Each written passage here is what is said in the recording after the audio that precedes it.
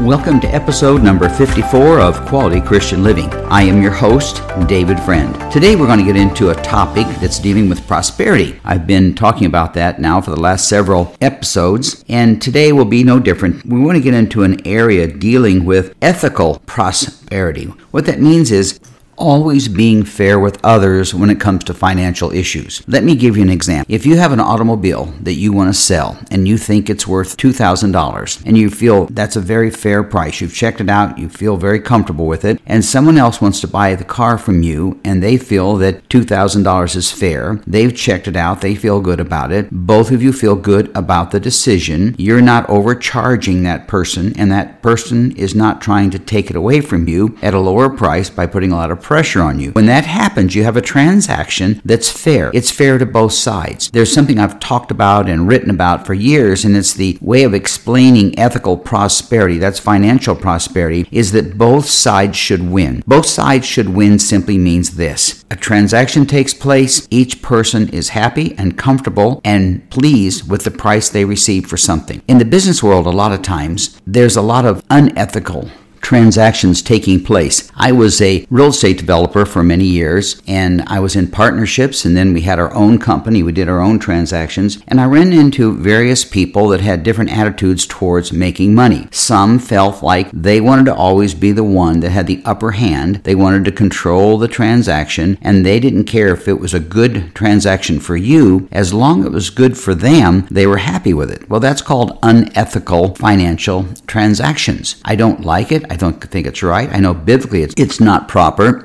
As a matter of fact, the Apostle Paul wrote to the Philippians in Philippians chapter 2, verses number 2. We'll start at 2. Let me read it to you. It's 3 or 4 verses here that are very important in telling us how to deal with others when it comes to transactions in life. And I'm going to apply it towards financial transactions where we're maybe buying and selling homes or doing something or forming partnerships or investing in things together. How should we deal with that and how should we treat it? So let's look at Philippians chapter 2, starting at verse number 2. I'm reading in the New Living Translation. It says here, "Then make me truly happy by agreeing wholeheartedly with each other, loving one another, and working together with one mind and purpose. Don't be selfish. Don't try to impress others. Be humble, thinking of others as being better than yourselves. Don't look out for your own interests only, but take an interest in others too." You know, I looked all through the Word of God to find a scripture, something that would kind of explain what I want to talk about when it comes to having ethics in order to have proper prosperity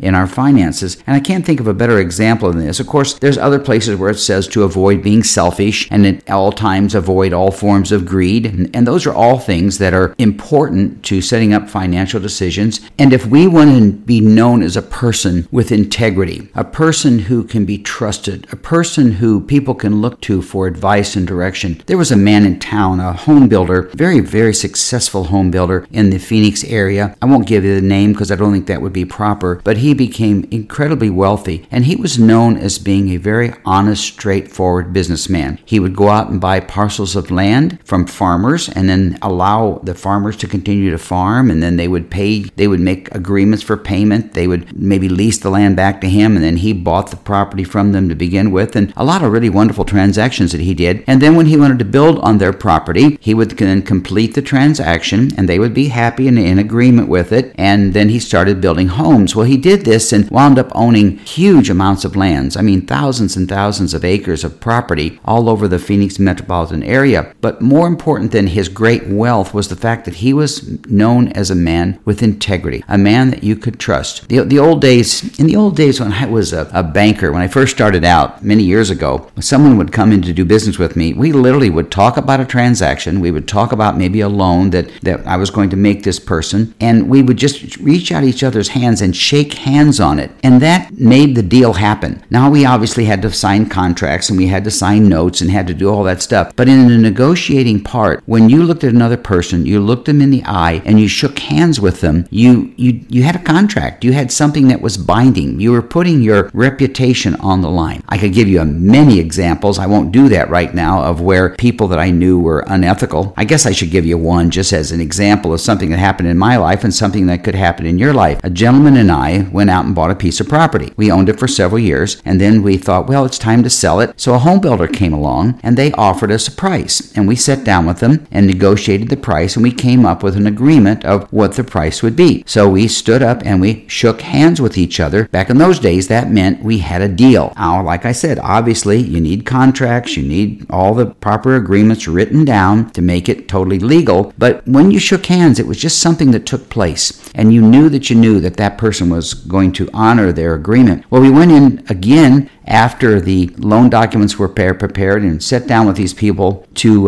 complete the deal. And my partner looked at them and said, no, I want more money. I'm not going to sign these. And they looked back at us and said, well, we had an agreement. We shook hands on it. Here's the papers that draw up for the agreement. But my partner said, no, I'm not going to go with that. I want more. And he raised the price significantly, like about 25% increase in the price. And I just looked at my partner and I thought, I don't want to be a partner with him anymore. I don't agree with that type of business, and I was totally opposed to it. So we didn't do any more deals after that. But what was so important is that I got away from that person because I didn't want to be affected by that. You see, if we're not ethical in our finances, if we don't operate with integrity and honesty, and that we can be relied upon for our word being our bond, as what we say, then if we're not with people just like that, of the same mindset that we are, their personality, the way they handle business will come out on us, and people will look at us and think that we're associating with these people, and so therefore we must be just like them. So going back to the scripture, what does it say? It says, then make me truly happy by agreeing wholeheartedly with each other. That's just simply being in agreement with people. And sometimes we agree that we are going to disagree on something. Now that may be a little confusing to some, but what that means is we're not going to be in agreement on this transaction. So we're going to agree that we're not going to agree on this transaction. That means it's done, it's settled, and we're going to move on to another topic. So it says here what Paul was talking about. It says loving one another and working together with one mind and one purpose. See, we should have a goal, and that goal should be in a business transaction. The goal that we should have is to have a transaction that's fair to both sides of the transaction. When I'm buying, I want it to be fair to me. When I'm selling, I want it to be fair to me and fair to the person who's buying. Sometimes when you sell a piece of property, at least my experience has been, when I sell a home, I build a home on a piece of property that I bought, get it all ready to go, and I put a price on it, and I sell it. And then some people might say, well, boy, you sold that a little cheap. You probably should have made more money on it. And I'd say, no, I'm happy with that. I don't look back and say, well, I wish I could have, or if only I would have, or if only I could have. Those are the things that'll drive you crazy. But I would look back on the transaction and say, no, at that time, I was happy with that. I'm moving on, and I'm not going to look back and cause me problems and make me regret a decision that I made. So I want to be able to, what I call, leave some room on the table for the next person. Let me explain that. What that means is, I sell a piece of property for $1,000. I'm going to give you an easy number to work with, $1,000. And that person looks back at me and says, that's a good buy because I think it's worth $1,500. But he pays me $1,000. I'm happy that he's happy, and he's happy that I'm happy. We both win. That's a win-win transaction. Well, then he goes ahead and then he sells it to somebody else a week later for $3,000. I'm not going to be upset that I sold it for $1,000. I'm happy with my $1,000. I'm going to be in agreement. I'm going to be willing to say I'm leaving some room in this transaction for you to make some money too. Why do I have to make all the money and just cut you out? That's a very dangerous attitude, and one that is handled a lot of times in business transactions. When we're dealing with the topic of ethics or integrity, there's a statement that's made that I have a difficult time with, that I disagree with people making, and that's the attitude, what's best for me is what's best for everyone else. It applies to church life. Now, I'm not going to preach to you right now, but it does apply to church life. When I pastored a church for years, I may have a problem with someone. Maybe I had another pastor that him and I were in disagreement, whatever. Rather than just fire him and get rid of him, I would ask the Lord, what's best for the church? Because I know that what's best for the church is what's best for me. And if you have that attitude in life, that's what's best for the other situation is also best for you, you'll be known as a peacemaker. And so in the church, the crucial thing about the church, that people always look the other way around and they say, well, what's best for me is what's best for the church. No, it's not that at all. It's always what's best for the church is best for us. And in a transaction, we should look at it that not only it needs to be good for me, but it also needs to be good to the other person so that both sides win. I think I beat that one up enough. Let's move on to the next area of this discussion on integrity in order to receive prosperity in our finances. As I was thinking of looking away and doing something else, I looked back down at this scripture, and it continues in verse 3. I need to get back there. I thought I'd move on, but I think this is really important. In Philippians chapter 2, verse 3, it says, "Don't be selfish." Boy, there's a lesson to learn there. When we're little kids, we tend to be selfish. We tend to want it for me. It's all about me. I want this. I want that. And you want to share a piece of candy with a little kid, and many times they'll just look at you and they'll pull their hand back, and they don't want to share anything with you. So don't be selfish. Don't try to impress others. That's obviously very important to operate with integrity. Be humble, thinking of others as better than yourselves. Wow. Thinking of others as being more important than you are. That's a real challenge for a lot of folks, especially when it comes to seeking financial prosperity. They want to prosper. Doesn't seem to matter if other people do. I like to see other people prosper. I want to prosper. I want to be successful financially. I like to have transactions that are successful for me too. But I also enjoy seeing other people succeed. That's so crucial in life because that's how our God is. When it comes to financial prosperity, our God wants us to prosper. As a matter of fact, there's a scripture that I've used many times, and I'm going to read it to you again real quickly. It's in 3 John 2 in the New Living Translation. It says, "Beloved, I pray that you may prosper in all things and be in health just as your soul prospers." You'll hear that over and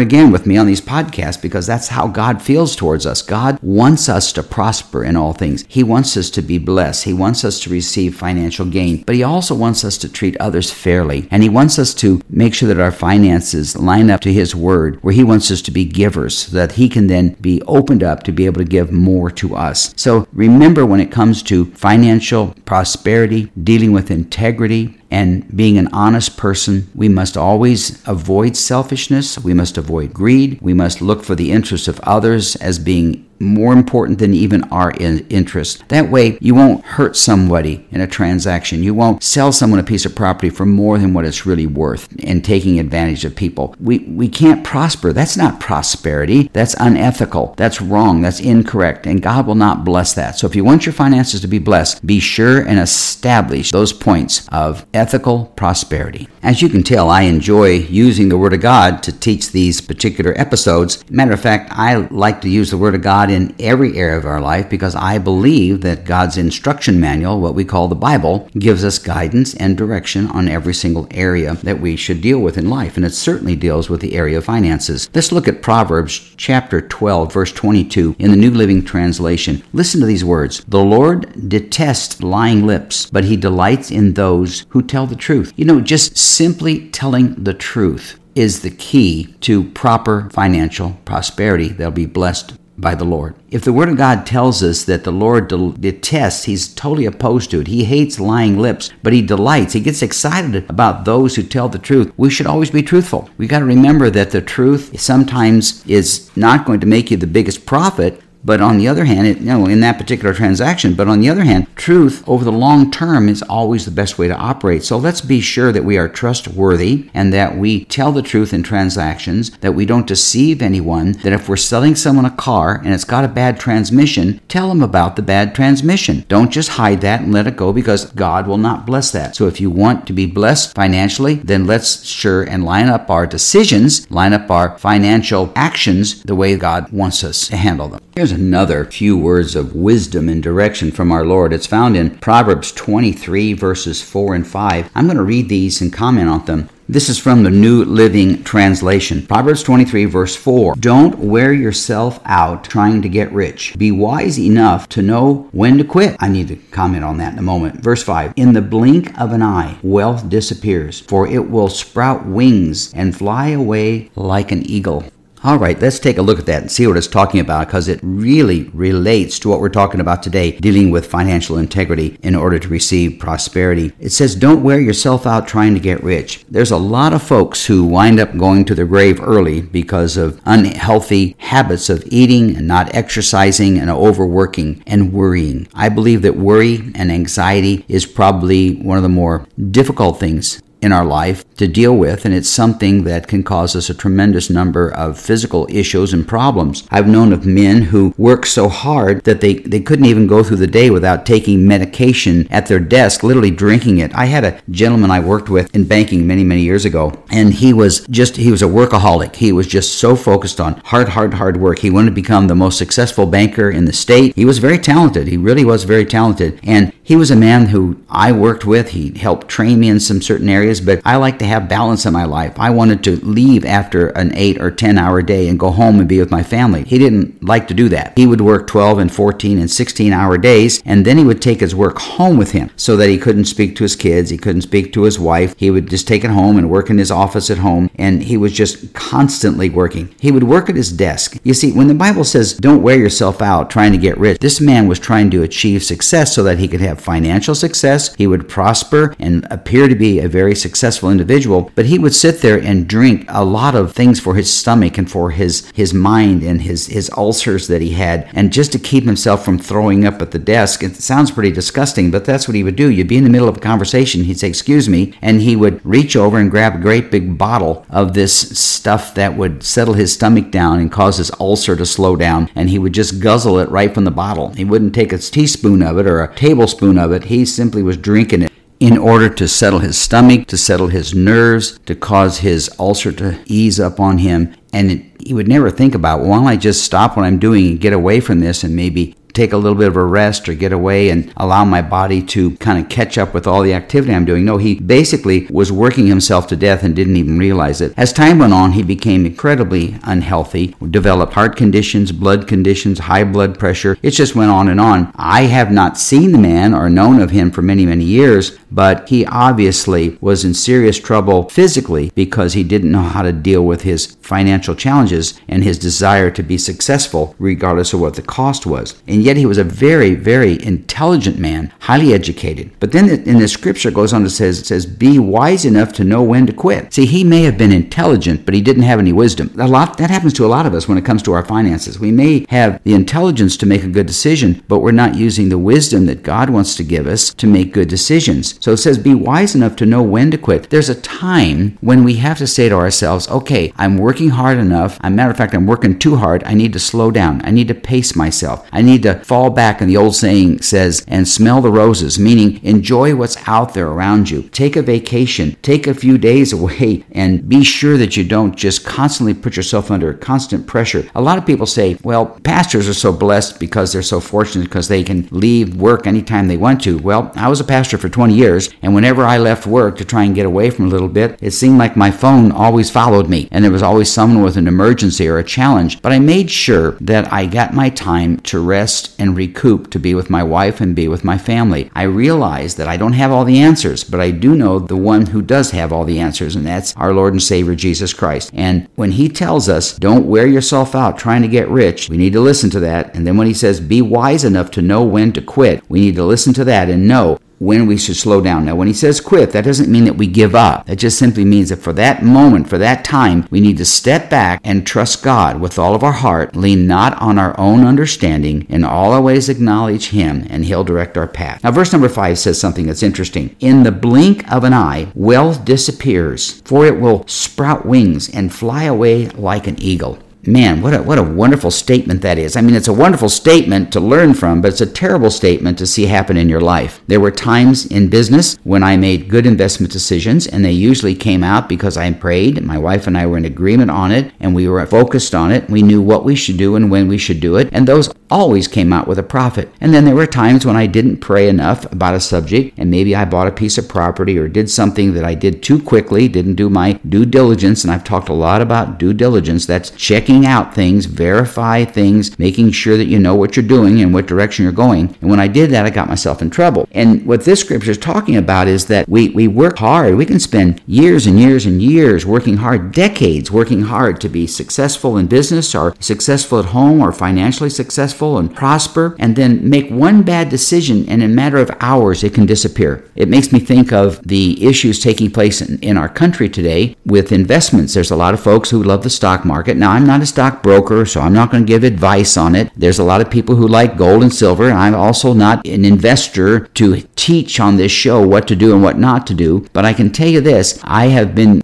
very blessed, very fortunate to get my finances involved with good Christian people who have given me good wisdom and good direction. With all the tools that are out there, all the opportunities there are to invest, we need to be extremely careful. And to make a decision like running out and saying, well, this guy invested in that, so I'm going to take all the money that I've got and throw it into that same stock or into gold or into cryptocurrencies or whatever the latest thing is that's out there, is very dangerous. And the Bible warns us to stay away from that. I know that last year, in the year 2020, there were a lot of losses taken in the stock market because people had put their money there. Then the COVID thing hit, and when the COVID thing hit, we had a huge reduction in business, a huge reduction in the stock market, and people, many of them lost as much as a third, 30-40% of their wealth disappeared because they were invested in things that disappeared on them. So it's important for us to understand that we must know what we're getting into, be careful, and understand that steady plotting brings prosperity and that hasty speculation brings poverty. That's in the Word of God. It's in the book of Proverbs. I've given it many, many times, so I'm not going to continue to talk about it, but I believe in it, and I believe that steady plotting is the step to financial prosperity. As we move on, I want to go back to Proverbs chapter 11 and verse 28. It's a very powerful scripture. Once again, something to give us direction in our desire to prosper financially. 28 says this in the New Living Translation, "Trust in your money and down you go, but the godly flourish like leaves in spring." You know, trusting in anything other than God is going to rob us of financial blessings, health blessings, spiritual blessings, family blessings, everything that we can think of, relationships, our health, everything is going to be impacted if we do nothing but trust in our money. Even on our currency in the United States, it says on the back of it, "In God we trust." Now, I know there's a lot of people in our country right now would probably like to see that removed because they don't trust in God. But fortunately and thankfully to the Lord that we're still keeping that on our money, because that's a crucial statement. It's a crucial statement in every area of our life, but I believe when you think of your finances, we've got to put our trust in Him. One of my all-time favorite scriptures is found in Proverbs chapter 3, verse 5. And it says right here, very powerful. Listen to it very carefully. "Trust in the Lord with all your heart.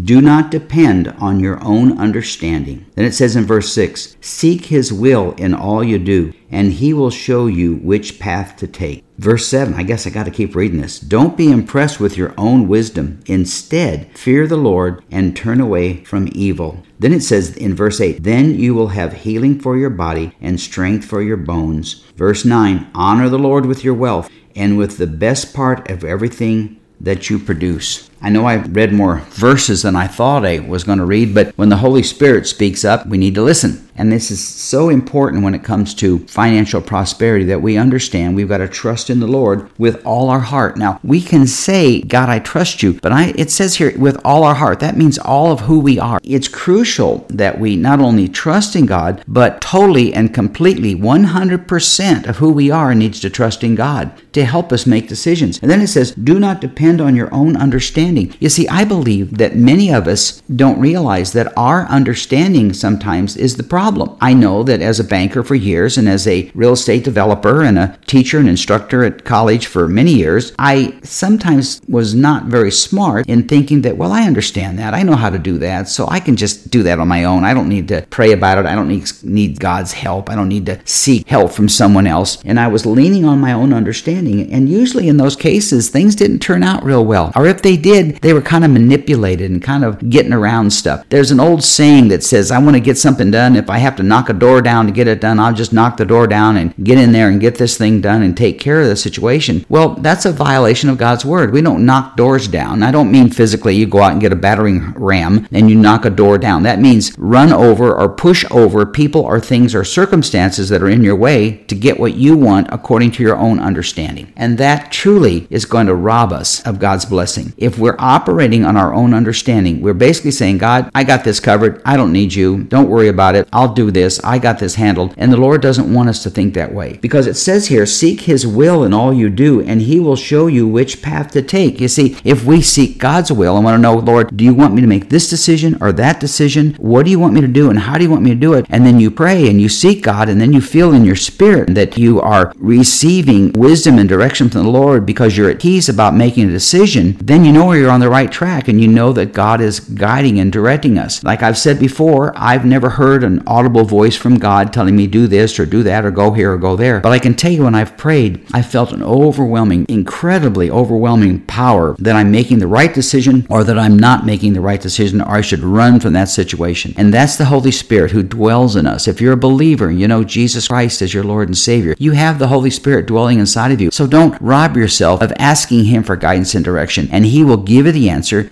by bringing a level of peace that is beyond your own understanding. I know when I was diagnosed with cancer, I didn't understand what was going on. The doctor told me I had 6 months to live, but I had the peace of God that surpasses all understanding that was guarding my heart and mind in Christ Jesus. You can't describe it, but I looked at the doctor when he said, so I hate to tell you this, but if my treatments don't work, he said, you probably have 6 months or less to live. He says, your body will just shut down. This cancer, this multiple myeloma will just take over your body, and all your major organs will start to fail. And when he said that, I looked right at him. I mean, it was instant. And I said, so let me be sure I understand you. You are trying to scare me with heaven. And he just looked at me and he said, you mean you believe that? And I said, yes, I do. And before this thing is over, you're going to believe it too. Well, to make a very long story short, God healed me. The doctor has come to believe that it was a miracle. He even wrote it down in his files. And I give God all the glory for that, because I did not lean on my own understanding, and the Holy Spirit helped me to have the right response in my spirit to encourage me and to encourage someone else around me. Now, getting back to our finances, it says, seek His will in all you do, and He will show you which path to take. We've got to get His direction, because His thoughts are better than ours. And it says, don't be impressed with your own wisdom. Instead, fear the Lord and turn away from evil. And then this wonderful word, then, in verse 8, then you will have healing for your body and strength for your bones. He's talking about everything that we have in our life will be improved, will be stronger, will be better, because we have the blessings of the Lord. Because it's the blessings of the Lord that carries us through all of our financial decisions, all of our health decisions, all the issues of life. So I hope that this teaching today has been of value to you. I really enjoy speaking on prosperity, especially when we have a foundation of it based upon the Word of God. Allow me to pray for you for just a moment. Father, I pray a blessing would come down upon those who are listening to this session today. And I thank you, Lord, that in your Word you give us guidance and direction. I thank you, Father, that those who've listened today, Lord, are seeking your guidance for their financial prosperity. If they've tuned in and their only goal in life is to be prosperous financially, they're going to miss out on some of the greater blessings we can have in our life. So I now pray, Father, a blessing upon them. And I thank you, Lord, for this opportunity to get into your Word and for teach on this topic. And I'll give you praise for it now. In Jesus' name I pray. Amen. For those of you who are followers of Jesus Christ and you've given your heart to Him, then I think a lot of this makes a lot of sense to you. But for those of you who might be listening to this and you've never had an encounter with Jesus Christ as your Lord and Savior, I'd like you to just pray and say, Father, I'm sorry for the sins I've committed. I repent of these sins. I ask you to forgive me and cleanse me. I receive Jesus Christ as my Lord and Savior, and I promise to serve you all the days of my life. If you prayed that prayer, I encourage you to find a good church. Find a church that teaches the Word of God. Get a Bible. Start reading. You might want to start in the book of Romans. It's a great place to start. But pick up the Word of God. Read it, study it, and make it become alive in your life. I know God wants to bless you, and He wants to do it through His church and through the reading of His Word. If you've enjoyed this episode of Quality Christian Living, you can subscribe to my podcasts on cpnshows.com or wherever you listen to your podcasts. Now, my webpage is at davidcfriendauthor.com. And if you want to go to that, you'll be able to find other books that I've written on the topics of faith, even topics on the Vietnam War and PTSD and those things. Also, I've written on finances. There's a book there entitled Experience the Joy of Debt-Free Living. So I know you'll be blessed by it. And if you'll pull up that webpage and press the link, that'll take you to where my books are being sold. In addition to that, I'm offering a free ebook if you'll sign up for that one, and also a monthly newsletter. So I want to try and keep speaking and trying to help people be informed as to how God wants to bless them. Now may the Lord bless you and keep you. May His face shine upon you.